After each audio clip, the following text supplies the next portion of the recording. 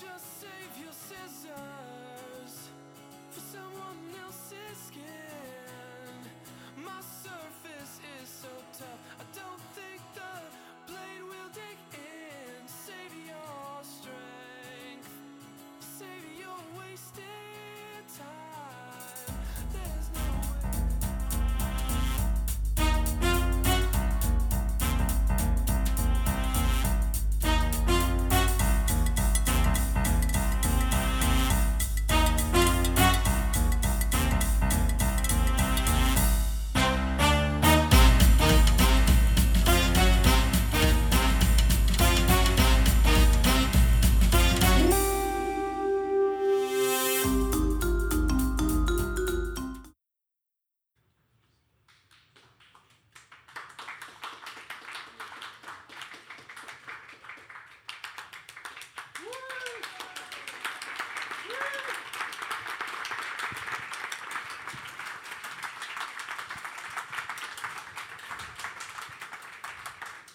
We were just gossiping backstage, so hopefully we'll continue that up here. In the middle of a story. I'm Garrett Conley. I'm the author of Boy Erased, and I am really happy that you're all here. It looks like a big crowd. I can see you. Yeah. Thank you for coming. This event is called Our Fathers, so we're going to talk a lot about fathers. It's part of the Penn World Voices Festival. There are 2 more days to go for Penn World Voices. There are still tickets for several events, and they're easy to reserve at pennworldvoices.org. Thank you to our co-presenters, Subculture and Amazon Literary Partnership. The breakdown of the session, yes, you can clap for that.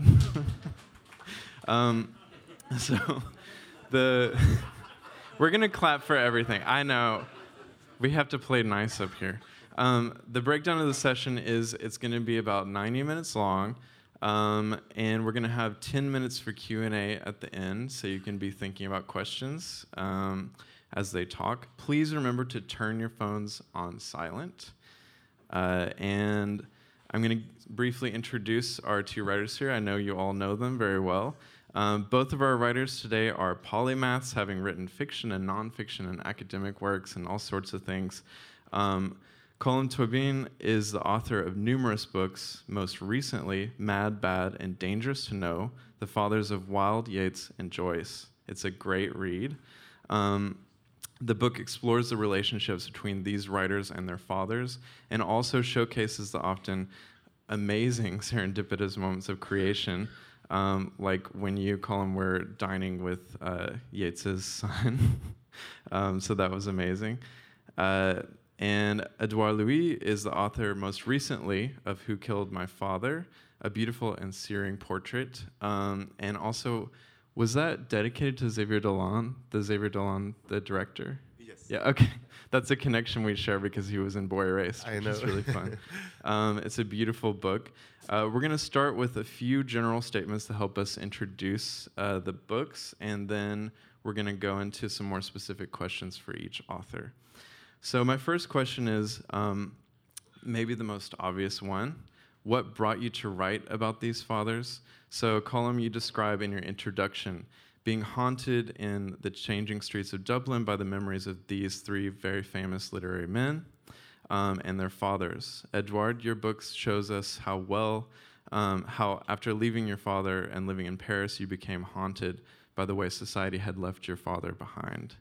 And I have a quote here from your book. The father is never allowed to tell his own story, while the son longs for a response that he will never receive. I'd like to start with sort of asking how you were motivated to write these books. I started by being interested in the father of W.B. Yeats. He found himself at the age of 68 in 1907, living with his 2 daughters, Lily and Lolly. Lily and Lolly did exactly the same work. They worked in design, designing books, designing tapestries. One was called Lily, the other was called Lolly, but they hated each other. And they wrote vicious letters about each other, and they bickered all the time, and he was living with the 2 of them, and he had been a painter, but he hadn't been successful, so he had no money, so he was depending on them. In the meantime, his son W.B. Yeats was becoming an immensely famous poet and playwright, and even worse, his son Jack was becoming a famous painter, and they finished everything they did, whereas he could never do that. And in 1907, his daughter Lily was going to America to a trade fair, and he said he'd like to go with her. And he arrived in New York, age 68, and he just said, I'm not going home. I'm staying. I think when you get into your 60s, you always want to, how am I, those declining years? Like, what am I going to do during them? And he's the great example because he just walked the streets. He lived in a boarding house, which he loved, on 29th, West 29th, because he could tell these old stories to everyone new all the time. So that he just loved a new person because hadn't heard his stories before. And he became one of the great letter writers of the age. Ezra Pound edited an edition of his letters. His letters were remarkable in their, not only the quality of the writing, but the sort of moral vision he had of things. And he also started a love affair. And he obviously had some physical connection with this woman whose wonderful, wonderful name. She's called Rosa, is her first name, and her second name is Butt, B-U-T-T. And he wrote her 200 letters until he died, telling her how much he loved her and what would happen if they married and what it'd be like in bed for the two of them. But they never met again or anything like that. He would not come home. They did everything to bring him home. And John Quinn, who was paying for him in New York, the lawyer, said that he would give him, a nurse will accompany you on the boat the whole way. And he said, I don't care if an orangutan accompanies me the whole way home. I'm not going near that Ireland again. I'm staying in New York. So that's what started me. It's a quite different story.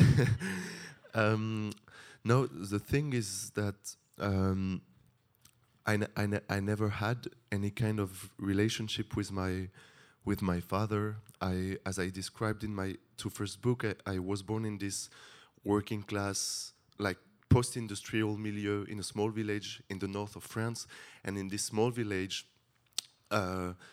The masculine values were the most important values. It was more than values, it was a matter of obsession. It was an obsession.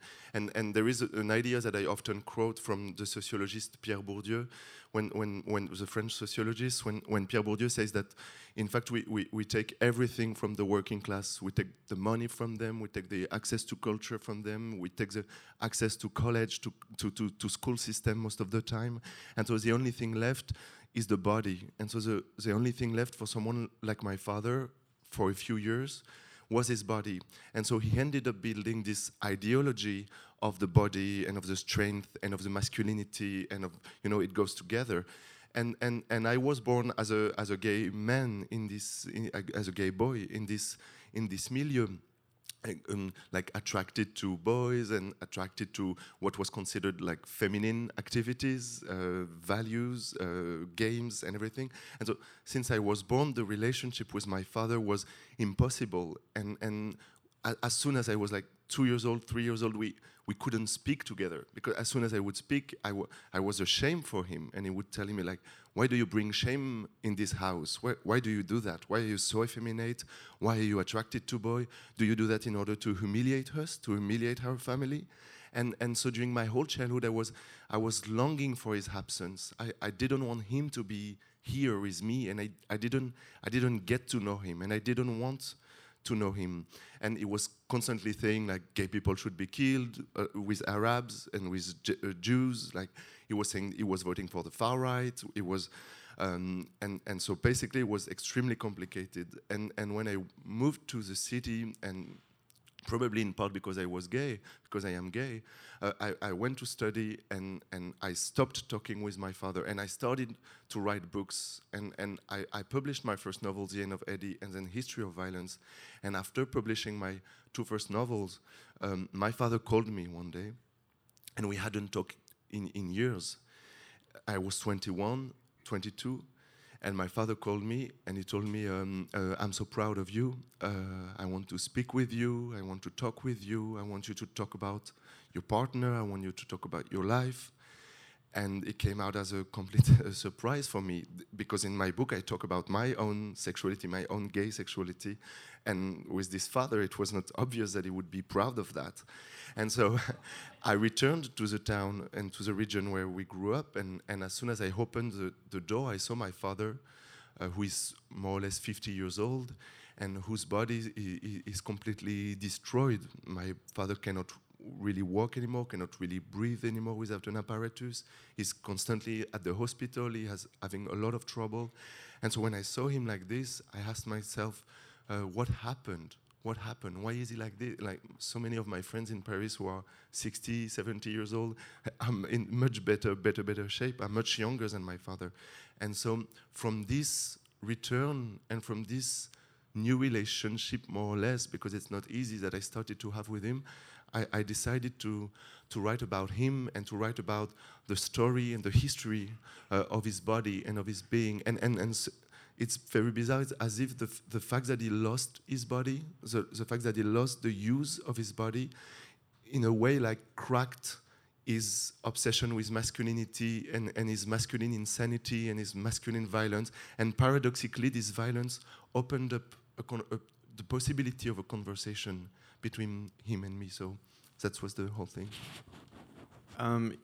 Both of these books sort of deal with what happens whenever the son sort of eclipses the father and has a career that exceeds what the father had. And I wonder if y'all could speak to that, maybe with Colm first. I think the career of James Joyce, what happened to him, it depends on how he dealt with the problem of his father.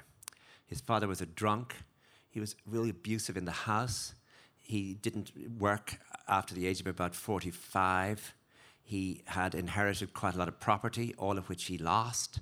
He had a job which he lost. He didn't even get a proper pension. When his pension would come, he would immediately go out drinking and leaving the family literally with no food. And he would abuse everybody. And how do you deal with that if you're a novelist? Are you going to go on all your life in a state of resentment, writing resentment novels?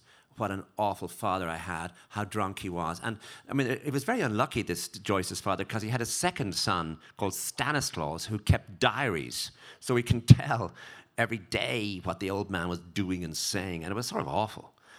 James Joyce really goes for him in a story called Grace, where his father, he has him falling down the stairs of a pub and the description of his injury, and he's a complete fool. But later then he wrote The Dead, in which he merged himself with his father.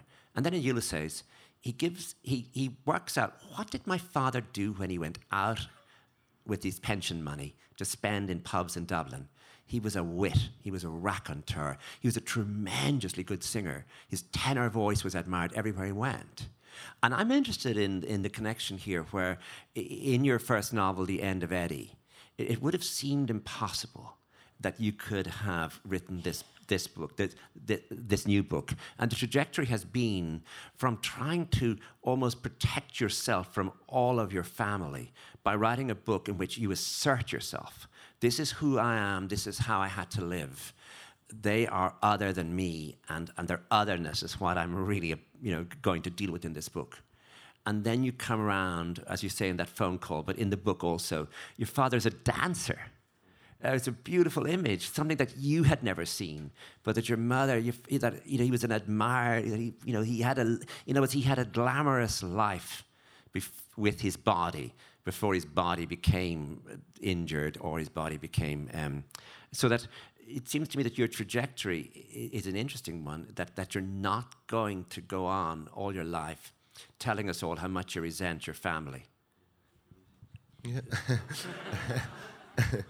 It's true because I really believe that the past is obviously, as we all know, is a creation of the present time, and the frames and the social frames and the personal frames and the political frames that we have around us in the present defines the way we will perceive our past.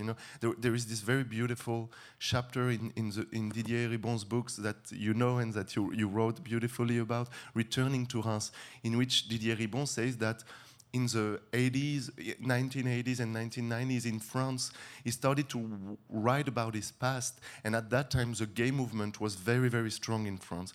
So when he was writing about his past, he would always write about his past as a gay person, as a gay child, as a scared gay child, to quote Allen Ginsberg. And at that time, the social movement, like the social class movement, was completely erased in France, and no one was talking about class anymore. People would say it's old-fashioned, it's Stalinist, and so when he would talk about his past, and he grew up in a family of blue collar, of workers, he would never talk about his past as a working class man. And in the 2000s, when people started talking again about working class, about class issues, suddenly he thought about himself as a working class kid. And so the political frame of the present like determined the way he was writing about his past. And as an individual level, it's in a way what happened with my father. You know, like suddenly I see I remember I opened the door and I saw my father, and I saw his body was so weak, and you know, he couldn't breathe. He was telling me, "I'm sorry." He never said, "I'm sorry." Like one time in my childhood, he told me, "I'm sorry." I've never heard him saying, "I'm sorry" to anyone. And I went in the apartment, I opened the door, and I see this man who say, "I am sorry." And suddenly I'm thinking, like, maybe he's another man. Maybe he was another man, you know? And suddenly I started to have all these memories from another father. And so I truly believe that, yes, it's also like writing about the issues you write about, the regions of the world you write about, like to leave the door open, to always change your perception over the issues you talk about. And I mean, like, only about the Irish community in different parts of the world, in different countries, like what is going on between your books is like very different situation and very different, you know, a very different relationship to this history, to this community. And there are so many other issues in your book, but still for me, also to be a writer is to leave the door open to that. And then people tell you, "Oh, isn't it a contradiction?" And I'm saying, no, I just don't want to write the same book again and again and again, you know. And so yes. Well, both of you have sort of written, well, yours is overtly political, yours is slyly political in many ways. And, you know, I would like to talk a little bit about what brought that on. I mean, you actually saw your father wasting away, and there's such beautiful passages in the book about how you name the people who destroyed your father's body. And you often talk about the sort of classism surrounding Irish writers and what people thought about them as well. So do you want to talk a little bit about that? Sylvia Plath has a line in the poem Daddy. It was just, "Daddy, I had to kill you. You died before I had time." And I think for those of it, I mean, there's a sort of envy when I find a writer being able to write about the growing and changing and dynamic relationship with his own father, because I didn't have that. And my father died when I was 12, and you know, he died just at the time when certain things were ready to be discussed. One of them was nationalism. You know, it was just the year before Northern Ireland blew up, and all of us had to rethink our relationship to the future and the nation and partition and Britain and all those things. I would love to have had an argument with him about that. And the second one, of course, was Catholicism. And I have to say, when the first, when the first opening came, and we saw the church in a different light, I would love to have come home on the train and say, "Hey, what do you think of this? Your church. This is your great church." And of course, the third one would have been the most difficult one, and it would have been it was the great unmentionable. You can talk about homophobia. We didn't have homophobia in Ireland because we didn't have homosexuals in Ireland, and that I have friends who have never come out to their parents yet that they're heterosexual. They just would be ashamed to say, "I'm actually." People don't like talking about sex, or didn't. I mean, now they talk about nothing else. But I'm talking about a time when it sort of mattered to me, when there was no, if you looked in the mirror, there was no one. But also there was no one trying to break the mirror or break you. It was just that there was no name, it wasn't said. And so that argument or that relationship I didn't have, and it would have been great. I'm not sure it would have been great at the beginning, but it would have mattered to me in some way or other that I had that connection and had that changing relationship, and so I envy you, and because you don't know where it's going to go next. Yeah, I mean, I mean, how did you know about queers in that village? To be homophobic. I mean, it's strange because the fact is that people were always talking about homosexuality, and in a way, as I sometimes say, I think that my father was more socially determined by homosexuality than I was as a gay person, because he was constantly pushing this category and this idea of homosexuality far from him, you know. So he would sit this way, not to look like a gay, because a gay would sit like this. Conversion therapy. I spotted you. You've been outed on the stage. I'm sorry. You'll never be able to go home again. He would eat like big food and not small plates because of his fear of looking gay. He would speak in a certain way because of the fear of looking gay. And like homosexuality was for someone like my father and my brothers and even my mother in a way, even the women, homosexuality was always this kind of ghost, you know, surrounding us. And you will build like all the identity of my father was built upon homosexuality, but as something that he didn't want to be, you know, and so he was involved all the time. I would hear homosexuals all day long, all the time, but also regarding like this political things and talking about politics. When I saw my father again 1 year and a half, 2 years ago, something like this, when I saw the state of his body, I had these very extremely intimate memories of politics. And one of my first memories as a child are memories of political decisions being made in France and impacted my father. So my father, when he was 35, I recount it in the book, he had this accident at the factory. Something fell on him and destroyed his body and destroyed his back forever. And so he got welfare from the French state. And at some point, the government of Nicolas Sarkozy, with Martin Hirsch, his minister, they decided to create a new law that would push poor people to go back to work, even if they had like very big issues with their health, with their bodies. And and it didn't happen this way in France before. They would tell them, if you don't go back to work, you will lose your welfare. You know, like in the movie of Ken Loach, Daniel Blake, which is, for me, really a masterpiece. And so I had these very extremely intimate memories of me being 8 years old, and suddenly, from one day to the other, the administration calling my father and telling him, you have to go back to work, you have to go back to work, you have to go back to work. And my father could barely walk, you know. And so for me, there is a paradox, which is to say that like, I don't think that Who Killed My Father is more political than any other of my two other books, because I really believe that like these political decisions were part of his intimate history as much as his first kiss, as much as the first time he made love, as much as his relationship with his son and with his daughters. And so that's really what I wanted to show. It's just a part of the history of the body of my father. And when I said that in France, when I published this book, some people were telling me, oh, but it's more complicated than that. These people are not responsible. As if, you know, the more people have power, and the less they have power according to what the dominant ideology says and pretend. And I remember when I wrote about the homophobia and the racism in the milieu of my childhood, and I was saying I'm trying to understand that. I try to understand why people were racist, why they were homophobic. The establishment in France would always tell me, oh, but no, they are responsible. You know, if you are racist, you are responsible. If you're homophobic, you are responsible.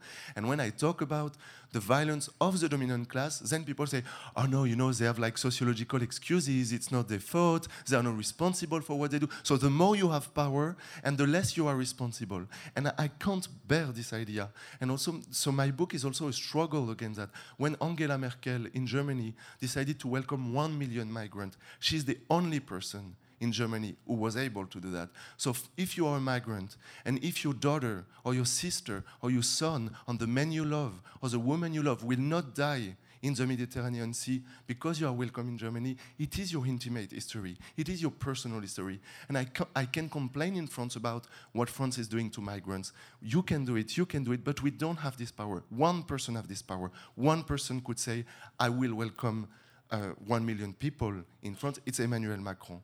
The others, they can complain, they can try to convince him, but he is the only one who can say, we will do it, and he doesn't do it. So these people, they have blood on their hands, They have blood on their hands. There was an issue, there was a magazine in Germany talking about all the migrants who called their children Angela or Merkel at the first name after the decisions. These people know that political decisions are part of their bodies, are part of their histories. And my book is also making these statements. There is no border between, particularly when you are working class, because in fact, yes, I can say Macron doesn't affect me in my life. I am a bourgeois, I'm making money, I'm traveling all around the world. Politics is not targeting me as much as it's targeting my father. But when you talk about precarious people, poor people, migrants, politicals is part of their life. And that's really what I wanted to show. You have this beautiful passage about the day that your family goes to the beach, which I thought really exemplified how politics work on such a smaller scale. So I'm just going to read this real quick, if that's okay. And the you here is directed to his father. It says, you understood that for you, politics was a question of life or death. One day in the fall, the back-to-school subsidy granted each year to the poorest families. For school supplies, notebooks, backpacks, was increased by nearly 100 euros. You were overjoyed, and you called out in the living room, we're going to the beach, and the 6 of us piled into our little car. The whole day was a celebration. Among those who have everything, I've never seen a family go to the seashore just to celebrate a political decision, because for them, politics changes almost nothing. I thought that was a great rhetorical movement there, and it just really drove home the idea behind what you're saying. Colm, I'd like to, do you want to add anything to that? Yeah, I do. I think we've had this word, which is there's a specter haunting America, which is the word deplorable. And it was just an off remark. It wasn't. She didn't put any thought into it. And it's easy to understand why she said it. But Hillary Clinton referred to the people who voted for, who were supporting Donald Trump, as deplorables, and it didn't help her campaign. And it's a hard word if you happen to be somebody in a mining, in Virginia, or if that. I'm talking about the sort of resentment and the sort of mind that would eventually think there isn't any choice for me in this country but to vote for Donald Trump. He's the only one who might help me, although probably no one will. And the intervention in France of Didier Eribon, the book that you mentioned, Return to Rem, which is published in English, and of your books, have given us some way into, if you're an outsider, the most difficult business is to how did France, of all places, begin to return so many members of parliament, etc., for the National Front. That how did Le Pen rise? How did his daughter rise? And what does this current movement, which many of us watch with a bit of worry, the Yellow Jackets, how did this happen?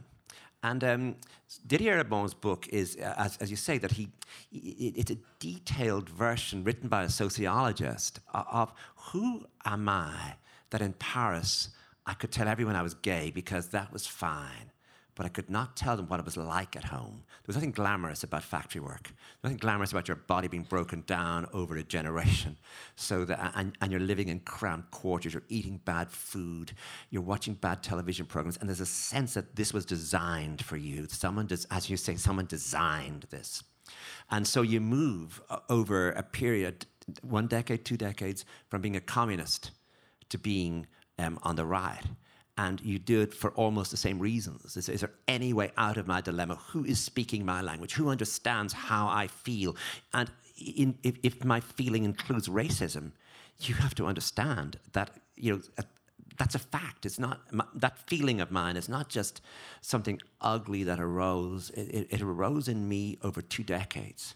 And in your book, in your first book, the intervention was, I think, even more pointed and direct, because it was more personal. I mean, the Eribon book includes a lot of theory, sociology, bits and pieces he'd been reading and thinking about. But your book just actually goes through, like, why are the girls' fingers all damaged in my village? Because the only work they can get is in the supermarkets where they're banging away at the keys all day, and that business of the house itself. This is France. This is the home of so much luxury, so much sense of itself as a place that rose up and became the center of culture and manners in the world.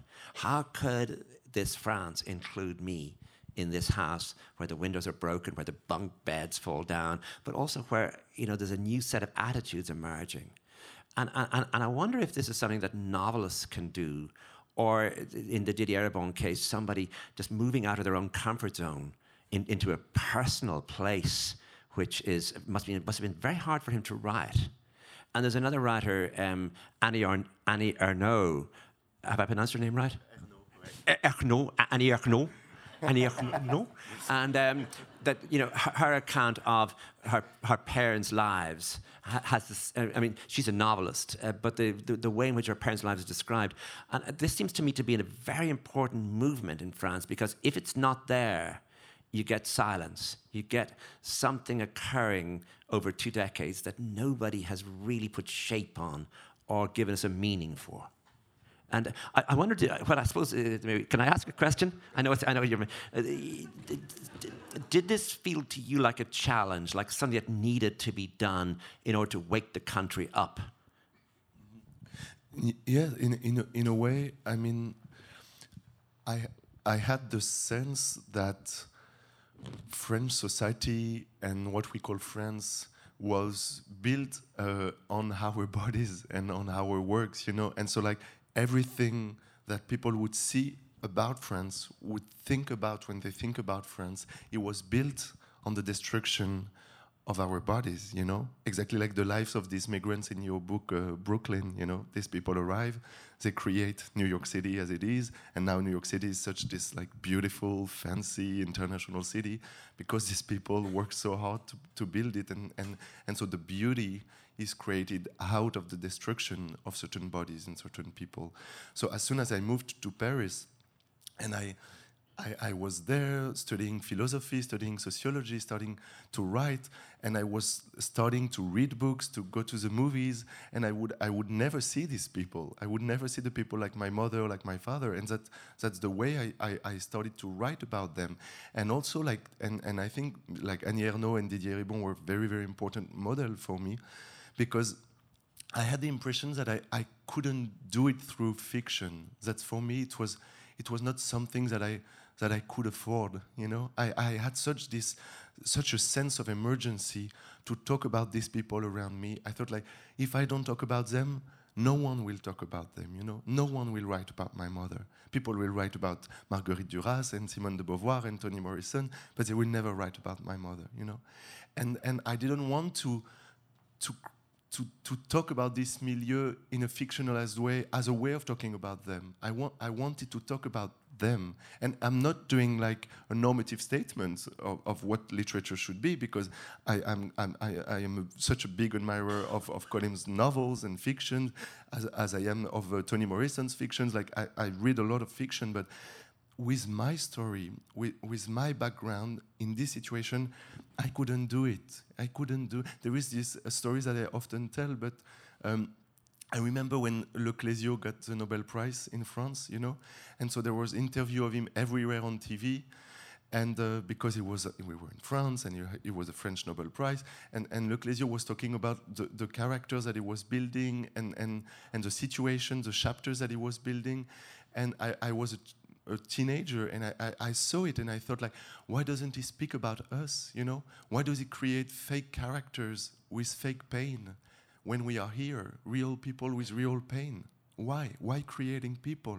We are here, and I know it was a very childish way of thinking, because I really think that fiction can achieve great things, but for me it was kind of an initial trauma that I could never get rid of, And so every time I go in front of my computer to start writing, I think about my mother, I think about my father, I think about my sister, I think about all the people that I grew up with, and I am ashamed if I don't write about them.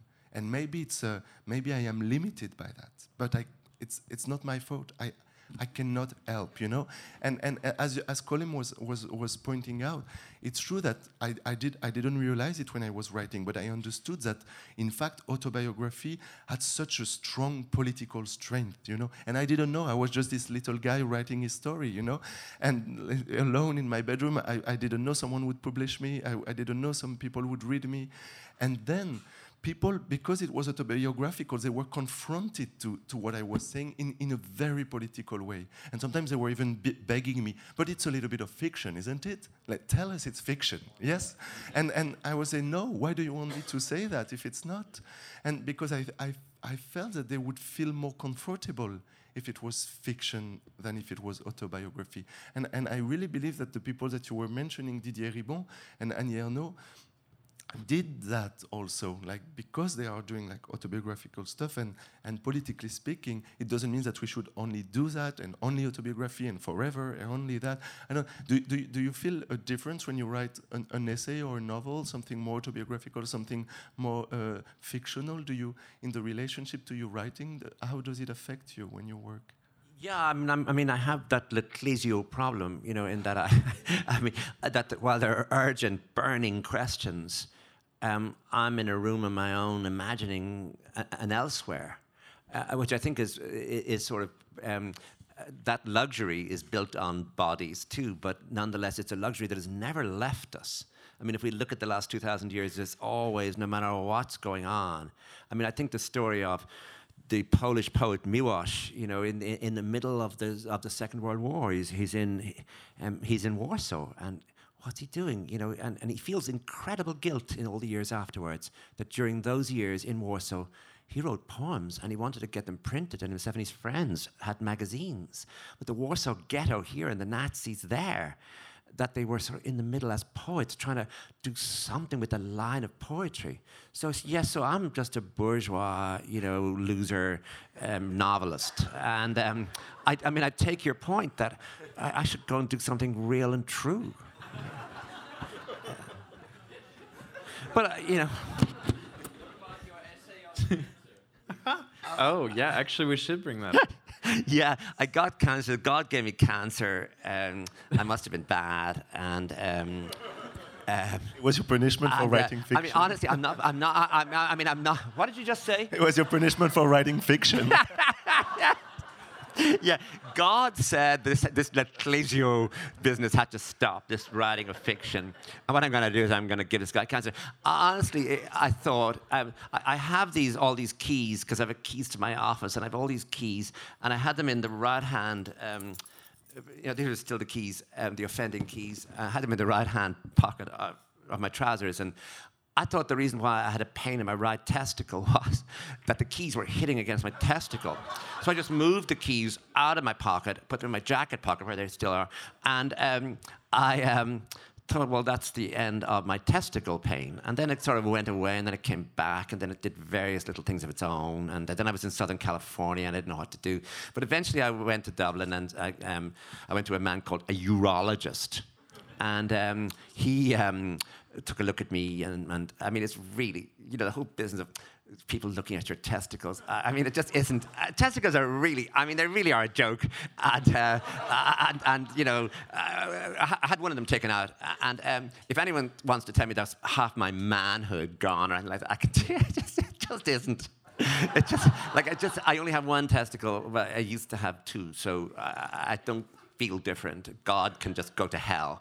And but I did have a thing called chemotherapy, and a drug called cisplatin. And I went in all the chat rooms, and the only thing I got from them was that ginger ale good, and because I couldn't drink, because I had no taste, so the water would taste like some poison, and you have to spit it out, and you had to drink, but I couldn't drink. But a woman came on and said, ginger ale. And then so I used ginger ale. But what happens to you in chemo is really the essence of the piece, where you just go down to zero, where you can't taste at all anything. and your smell is acute. Your smell is so, you can smell anyone's underarm smell, and also you can't read, and also you can't listen to music, and also you don't want to talk to anybody, and you can't really think, and that goes on week in, week out, and you say to the doctors, "Look, I'm at my very worst. And they just look at you because they know that the chemo has to poison you in order to poison the tumors." So anyway, I did all this, and then I got blood clots, and I really couldn't care less about blood clots. I'm not getting involved with you. I said to blood clots, "You are just a minor ailment compared to my cancer, which is my big thing." And then I started to think, well, in the world, some people are blood clots, and some people are cancer. Like, cancer is something that's pervasive. You have to take them very seriously. You have to study them. Like Angela Merkel would be cancer, whereas Macron is just a blood clot. Shakespeare is cancer. Christopher Marlowe is a blood clot. Jackson Pollock is a blood clot, where Barnett Newman is cancer. You can get, and if you know about sport, which I don't, you could really, I think, have a great time saying which players are blood clots and which players are cancer. So anyway, that's my story. Oh my! If people aren't furiously tweeting that out right now, I'm gonna be mad. I'm gonna shift gears a little bit. Wait, do you want to tell them where they can find that piece? Oh yeah, the piece is it's free on the website of the London Review of Books. So just go on London Review of Books and put in testicles, and you get me.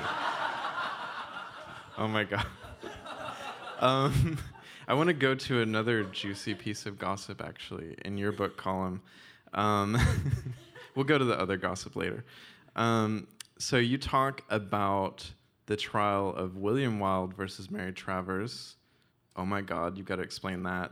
And how it relates to Oscar Wilde versus the Marquess of Queensberry. And the context is kind of like, how do these things play out in fathers and sons' lives? Because you have a really interesting connection there. Yeah, I mean, it's nice being on the stage with someone French, because France has always been a sort of haven for people who are in trouble, especially sexual trouble in England. Just go to France, and where they don't seem to have sexual trouble. So one of the great mysteries is, why did Oscar Wilde not just go? The British government were absolutely enthusiastic about his just departure.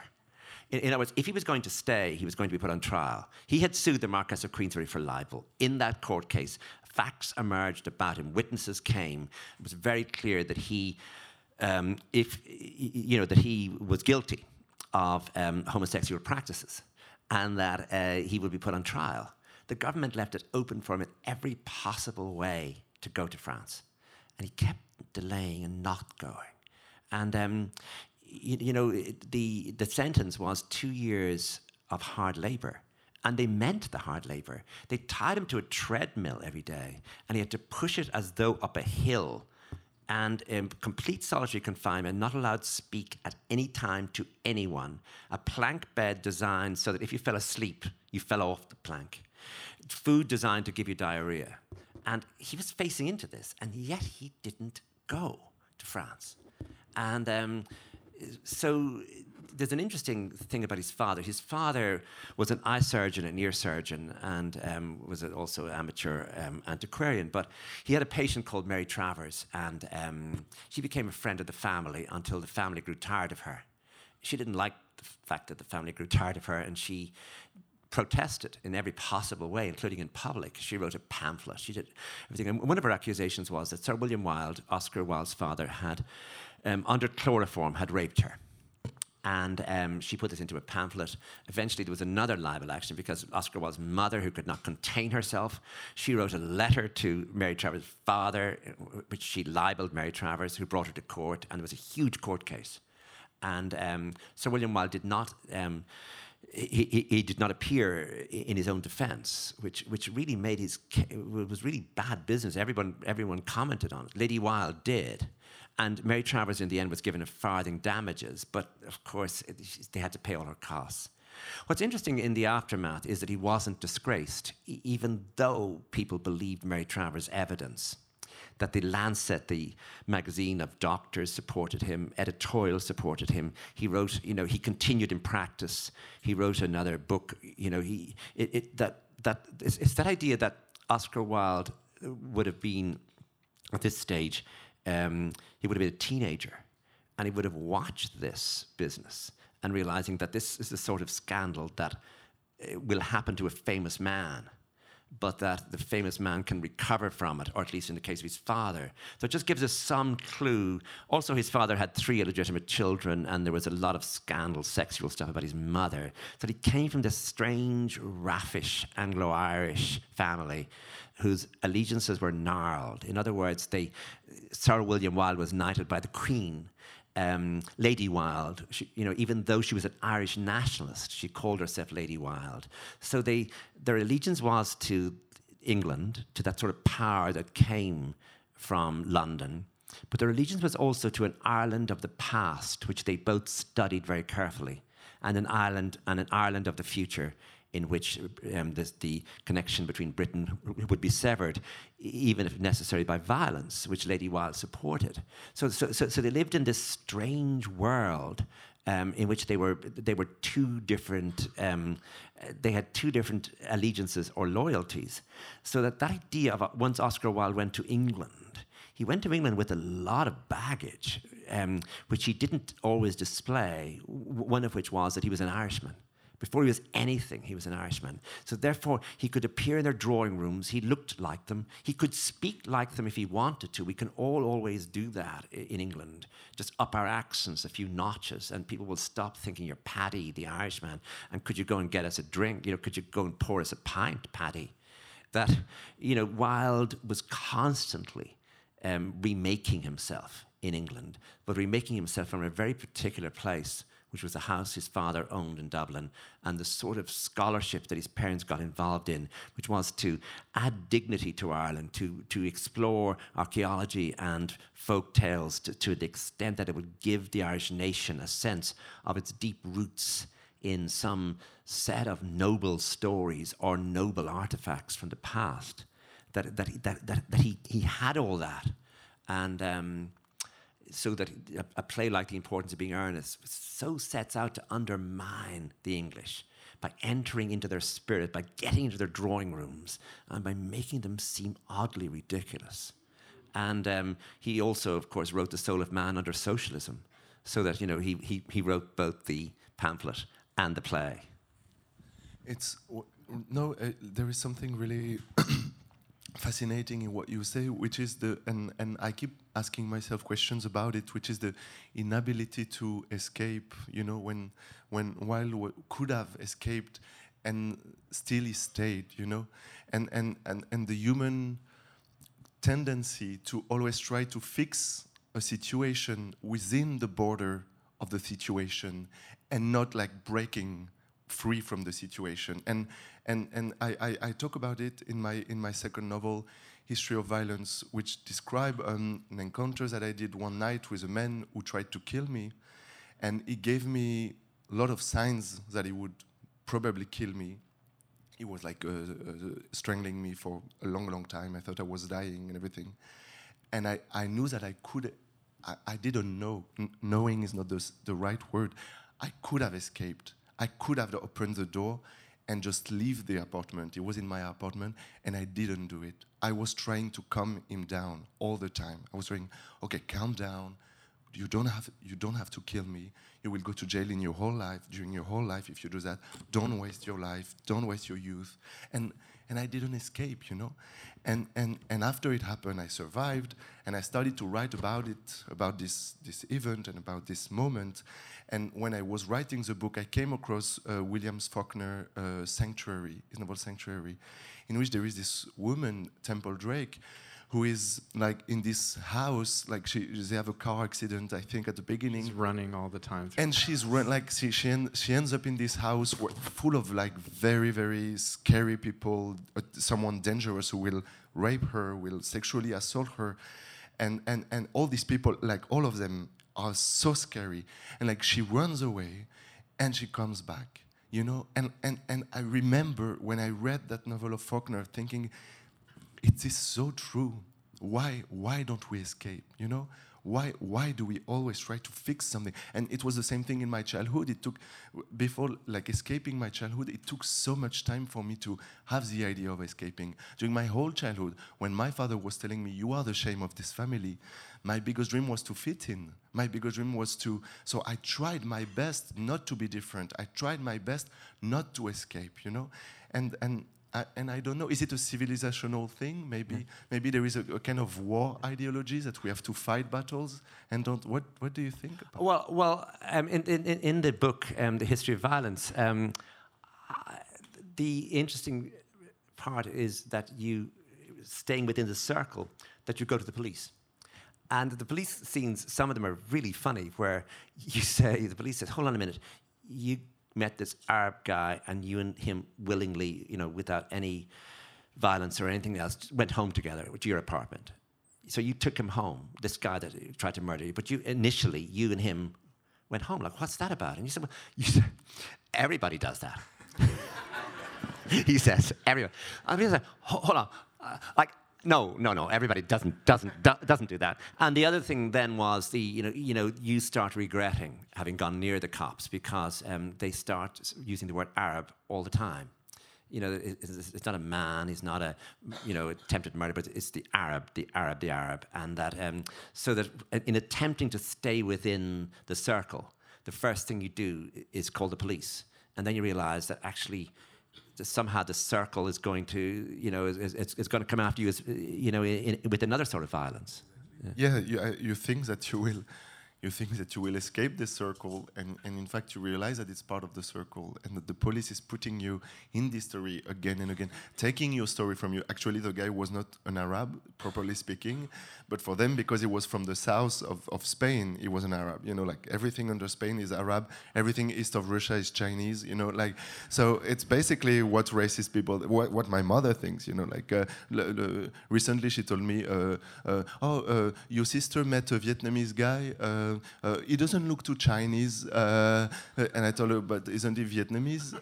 And like, this is basically like the racist structures of like everyone is the same, and so the police was keep telling like he's an Arab, and it was not, as if it was the explanation of the whole thing. And so not only they were keeping me in the circle, but also they were framing the circle differently, and maybe like for me the only way to escape was to try to write the story, to pull out myself from this story, and paradoxically, the more I tell the story and the more I escape the story, and yes, and because if I don't do it, they do it for me, and I don't want that.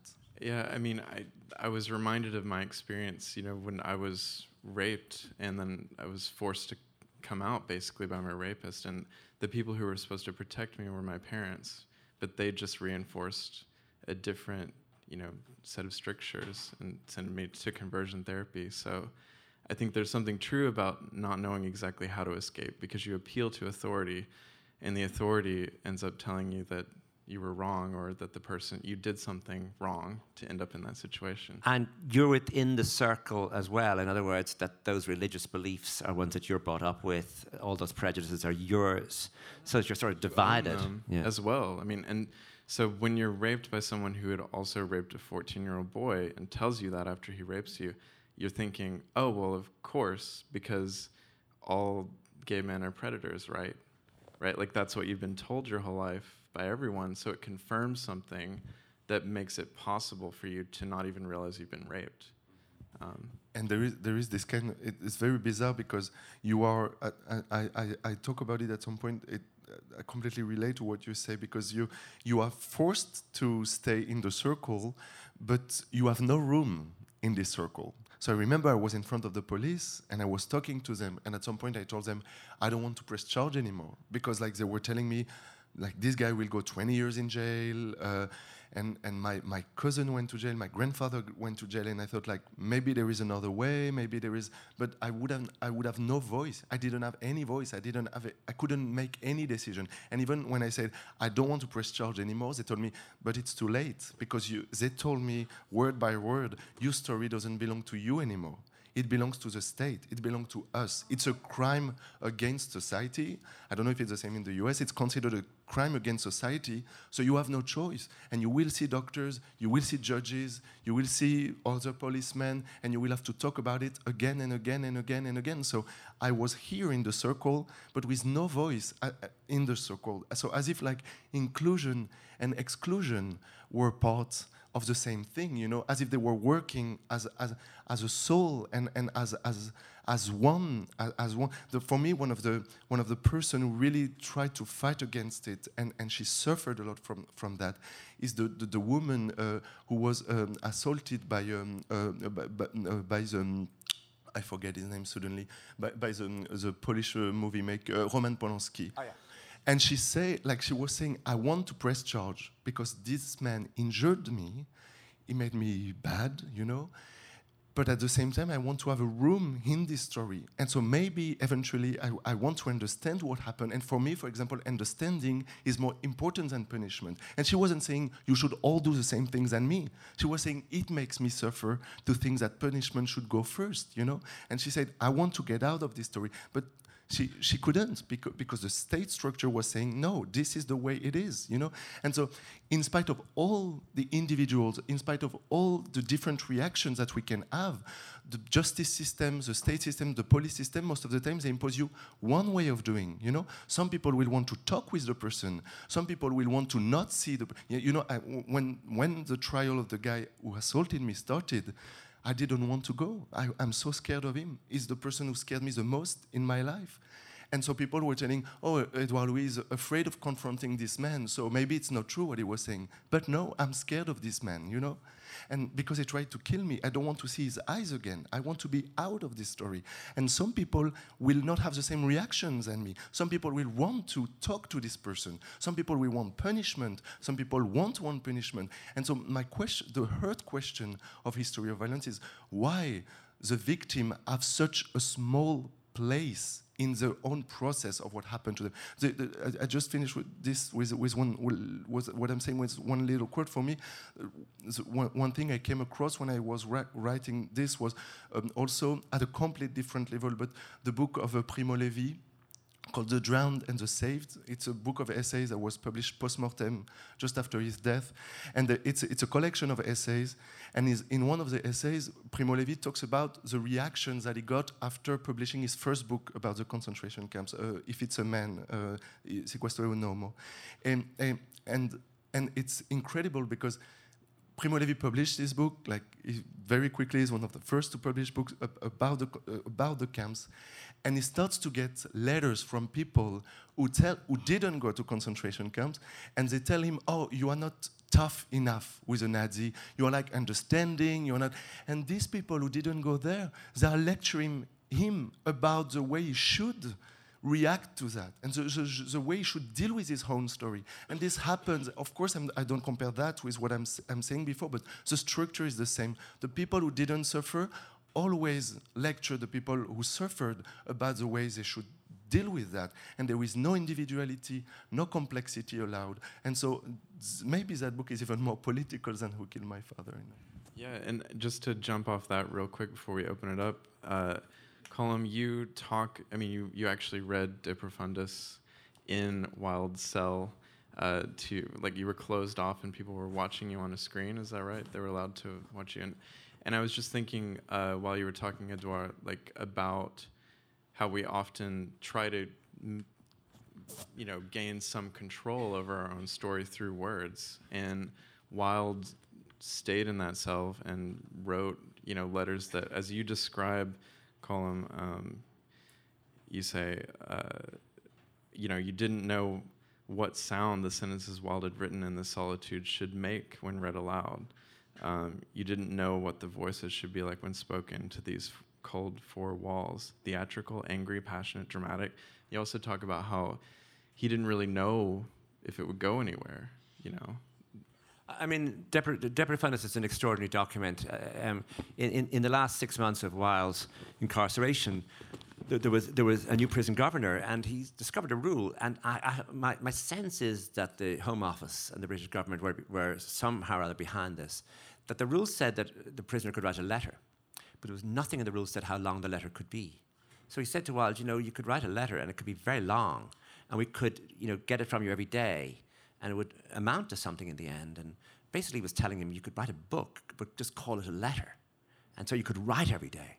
So Wilde wrote this 55,000-word text, De Profundis, which was a letter to Lord Alfred Douglas, which accused him of many, many things. It was also a contemplation on the nature of suffering, on Christ's suffering, on the prisoner's suffering, and on whole ideas about forgiveness. And this is, it's a great sort of unstable text. When I went to Reading Jail, which is now sort of up for sale, it wasn't haunted by Wilde's presence. It was every cell, but the prison was built in the 1840s. It's cruciform, which means you only need one prison officer through the night that can see down 4 long corridors. But in every cell, there had been 2, what the British call, and the British love calling them this, young offenders. And so there were bunk beds, 2 little chairs, a little table, a toilet and a shower, and there had been a TV. So they were locked in there all day until 2 or 3 years ago. So cell after cell after cell of what young offenders, what they might have done, I don't know, but the idea of locking them into cages in 2s in a prison built in the 1840s really horrified me when I saw, it looked to me like a scene from history where you would bring school children around saying, this is what they did in the 15th century, medieval Europe. This is who they were. Luckily, we've changed. This was just 2 years before. And they just moved because they moved the prison system elsewhere. But so that going into Reading Jail was really an eye-opener. And being locked in Wilde's cell for 5.5 hours, I made a rule, maybe that's what caused this testicle rubbish, was that I wouldn't take a toilet break. That I would just, no matter what, just go ahead reading, that there wasn't time for this toilet rubbish. And so I read I read De Profundis. People could peep in at me regularly. Which was sort of nice, and then it showed on a screen on the, in the chapel. But it is an extraordinary text because it's so hybrid, unreliable, and shifting in its tone. And you realize it was written under the most astonishing conditions by this man. Sometimes he could not get yesterday's pages back to revise them. Sometimes he could. So anyway, if anyone hasn't read it, or even if you've read it, just read it again because it's an extraordinary document. It does feel so raw. Yeah. In reading it. Yeah, because it's first-person confession, accusation. You did this, I did. And sometimes the sentences are... he was a classical scholar a while, so you can see the beautifully balanced sentences he's making under these appalling conditions, in this cell. Yeah. It's quite beautiful. So I think we're going to open it up to questions from the audience, and I can't really see where the mic is, but... if you want to raise your hands, I'm going to try to see you. Yes, the lights are up. Good. In the back there. That man. Yes.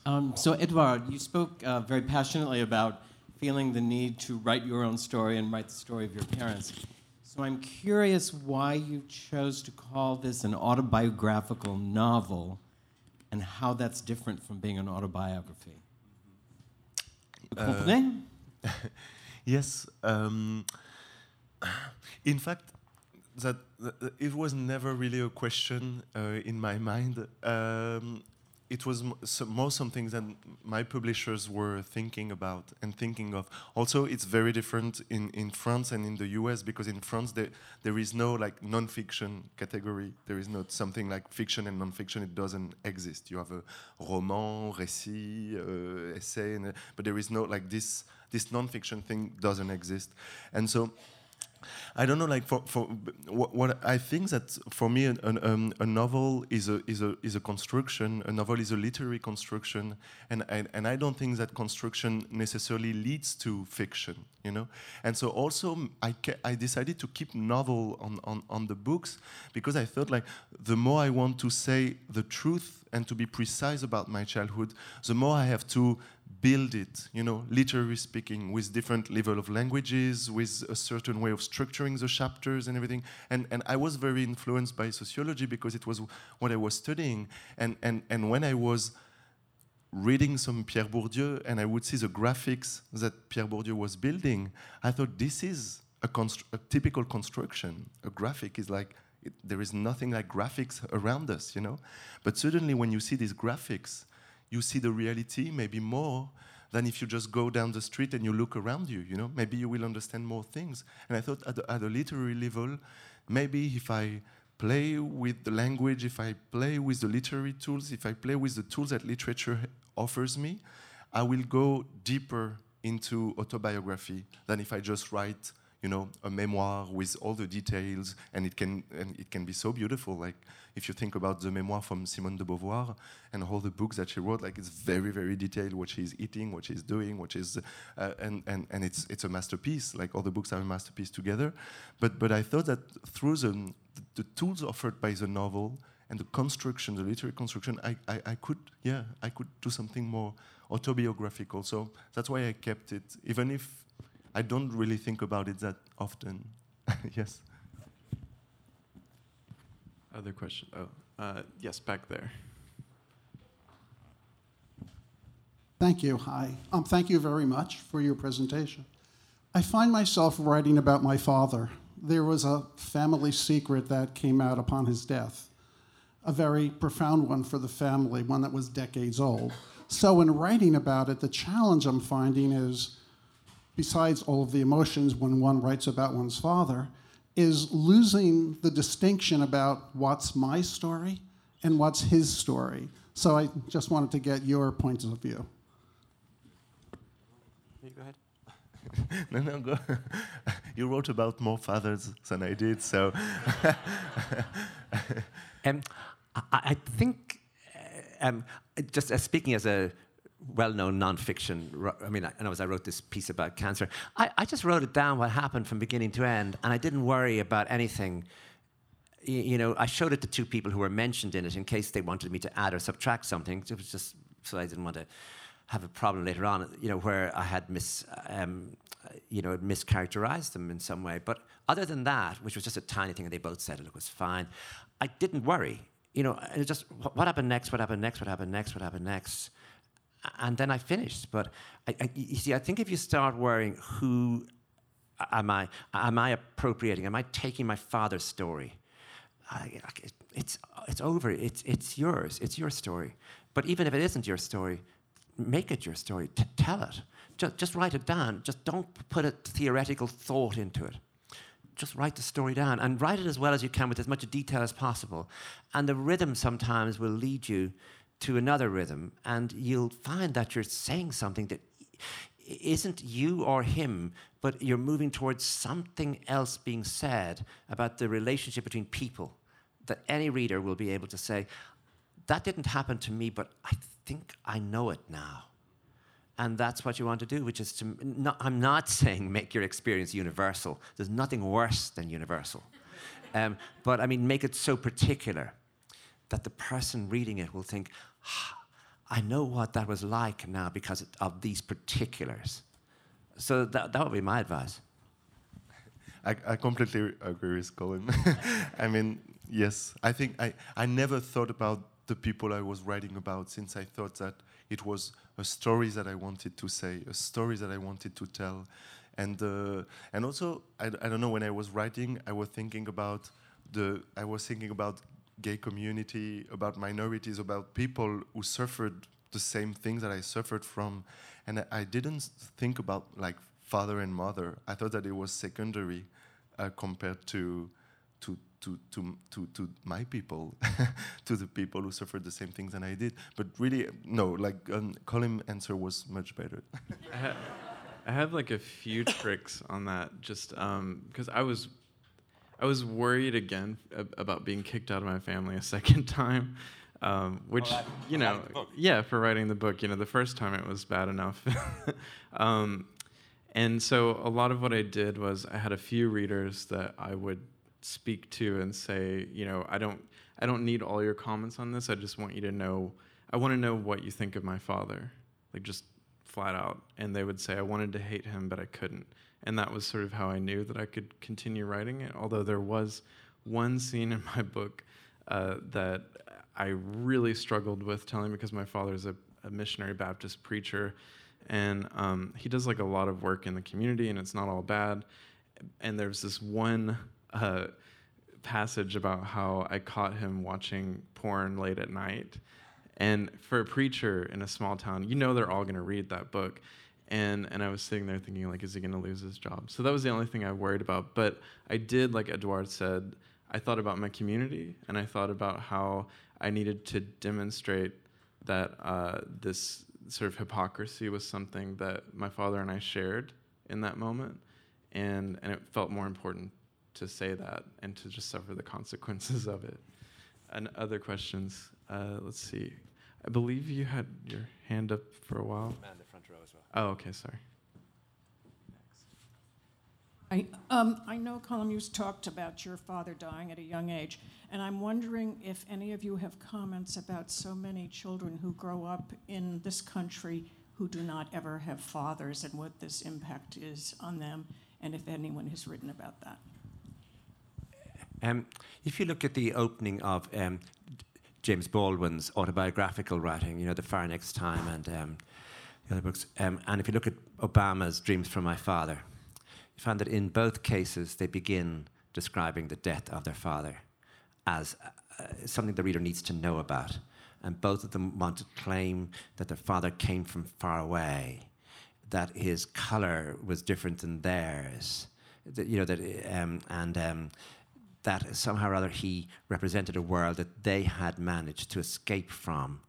And it is it's interesting, you look at the opening pages to think, they're just doing the absolute classic killing their father thing without even knowing they're doing it. They just need to establish before anything, almost like Jesus, I came into the world alone. My father was not really my father.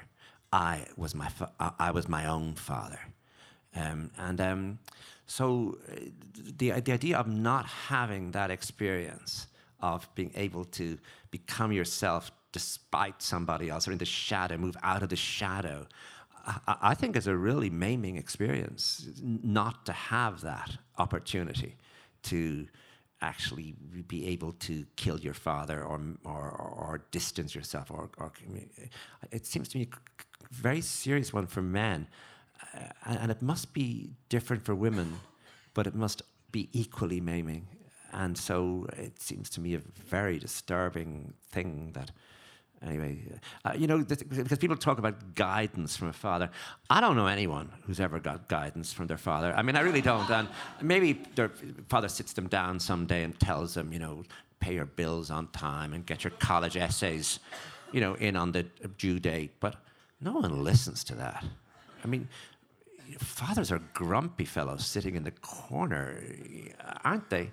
I mean, maybe things are changing, but anyway. So I'm not talking about that idea of guidance of going to the sports occasion with your dad, which is often a complete nuisance. I mean the business of just becoming yourself despite him or getting him, and you rise higher than he does. That seems to me a natural thing to want to do. I have to say that I really wish I grew up without a father.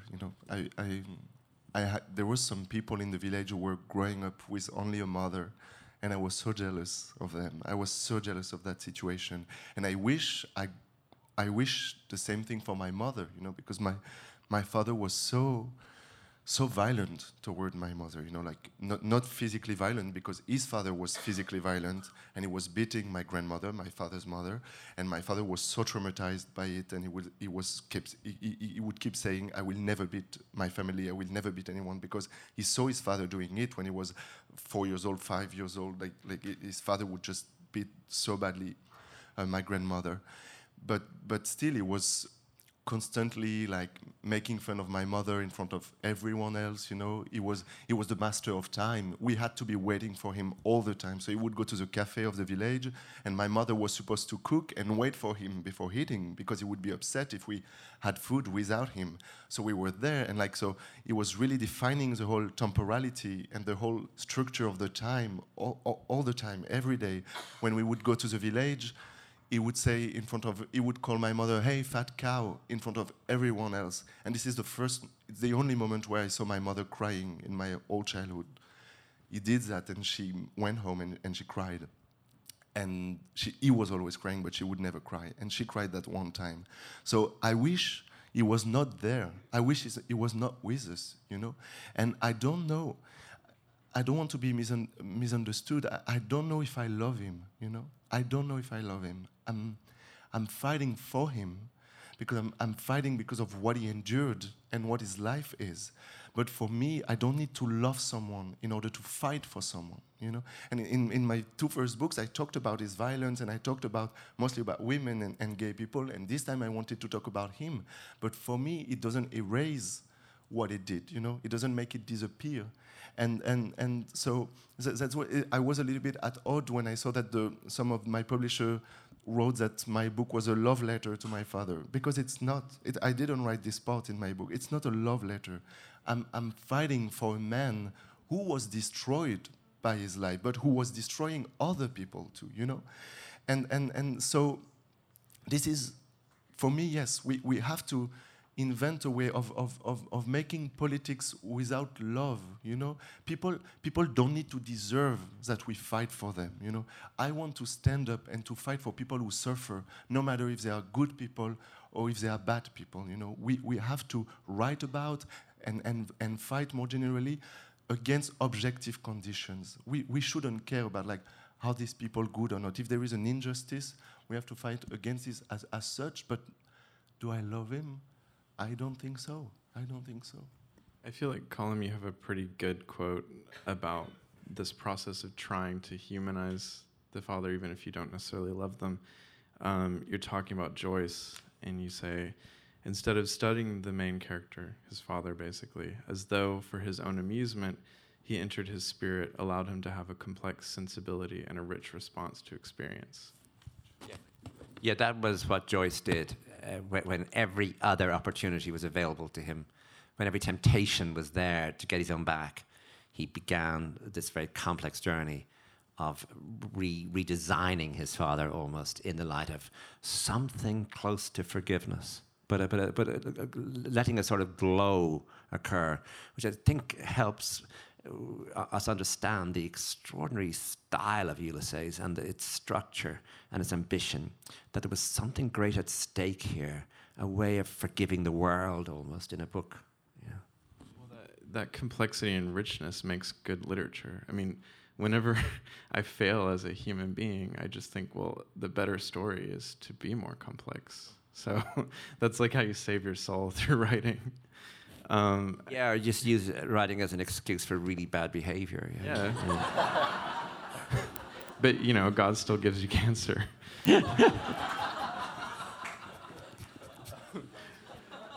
Poor taste. The person without cancer cannot make the cancer joke. Just learned that. Yes, sir. Oh, yeah. So you have, you. I'm going to get it now. Made a joke about my cancer. Did you hear that? Yes. Do it now. Edouard, you in your essay, the introduction to the book on Bourdieu, you talk about your awareness of class consciousness among educated people in Paris. Can you say something about how you came to this? I mean, you went to the École Normale Supérieure. I don't know where you went before that, but that must have been an extraordinary shock to be suddenly with all these very pampered intellectual students. Yes, I mean, for me it was the end of a dream, because when I was at some point when I finally tried to escape my childhood, I thought that the world that I would get in would be a perfect world that would welcome me. I thought that educated people would welcome me as a gay person, as what I was, and I went to Paris, and I thought that it was much more complicated than that, and that not only it was difficult as a gay man, it was certainly easier to be gay in Paris. But then I discovered, and it's related to what we were talking before, I realized that I was a working class boy, you know, and that I was completely, like there was a wall between me and the others. They would talk about like all the movies they saw with their parents when they were children, the travels they did. Of course, we never traveled. The books they read with their parents. And like every day I was measuring the distance between me and them. And probably it gave me strength to do something and to write, because every day I thought, like, I will never be like them. I will always be late, you know? And I remember, for example, there is this scene where there was a guy who came and he talked about Wagner, the composer, the compositor, and I never heard of Wagner. I didn't know his name, and he was talking about it. And I thought that he was so proud of himself when he was talking about Wagner. He had a sense of himself while talking about Wagner. And so during the evening, I went back home, and I Googled Wagner, and I took a piece of paper and a pen, and I wrote everything I could write about Wagner, and I learned it. And the day after, I came back to school and I say, "Oh, Wagner is a wonderful composer, and I love him." And so this is a small anecdote, but the thing is that I had this gap that I had to fill out all the time. And maybe in Paris particularly, and at the École Normale Supérieure, the most difficult part was talking about politics, because as soon as I would talk about politics, people were telling me that I was too violent, too vehement, do we say it in English? That I was too vehement, that I was talking too loud, and this is the moment where I understood that for them, as I say in Who Killed My Father, for them the politics was a matter of aesthetics. It was a way of seeing the world, of perceiving the world, but they never endured in the flesh the very meanings of politics. And I was always screaming. I was always angry. And they always wanted quiet, calm conversations. And I couldn't, because I was thinking, like, if this guy is going to be elected, we won't have food, you know? My father won't have food. When Macron decided to cut €5 a few months ago for the poorest people, and in the same week he cut taxes for the richest people, €5 of food is 2 days of food for €5 is 2 days of food for my father, you know. And when I was a child, very often at the end of the month we didn't have money, and we had zero. And if we had €5, we could have been able to eat. Sometime I talked about it in the end of Eddie. My mother would just say, "We don't have food for tonight," you know. And can you go and beg the neighbors to get food from them? And so when I was there in Paris, and this was an impossible conversation. It was sorry, I'm a little bit talkative, but sometimes the school would take us to theater or to movies, and very often they would ask like a symbolic amount of money, like €1 or €2 to go to theater. It would have cost €20 to take the bus and go to the city to see the movie. And I didn't have €1. And the people around me, they couldn't understand that. I told, like, my parents don't have the money, and they would tell me, but even if you don't have money, you have €1. Like, I understand you don't, but €1, everybody can have €1. And it was a complete disconnection. And fortunately for me, that pushed me to write, you know, because maybe if I had been welcomed by these people in Paris, I would have become like them, just a plain, basic bourgeois, not questioning society. And fortunately, they didn't accept me, and it was my biggest chance. You know, I didn't make any friends there. I had one friend. I have one friend, Ines. She's the only one. But except for that, I didn't feel comfortable, and I had to reinvent myself because of that. And because when you arrive in Paris, when you change from one social class to the other, the appealing life that they have, at some point you want to have it, you know. It's normal. I fought so hard to escape the village of my childhood. When I arrived in Paris, I wanted to be like them, you know. I wanted to have their life, to go to the opera like them, to go to good restaurants like them, to not question anything like them. I wanted it, but I failed again. And because I failed, because they were not welcoming, I had to do what I did, and I will continue. But like, to be accepted for me is the worst thing ever. It's the best thing to be just put on the side. I think we're out of time now. I actually love that ending of our talk. Don't accept any of us.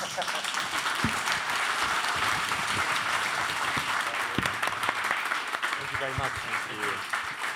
So these two have some beautiful books right over there in that corner. Are y'all going to be signing as well? They're going to be signing over in that corner. Keep the applause going. They're magnificent. Thank you so much.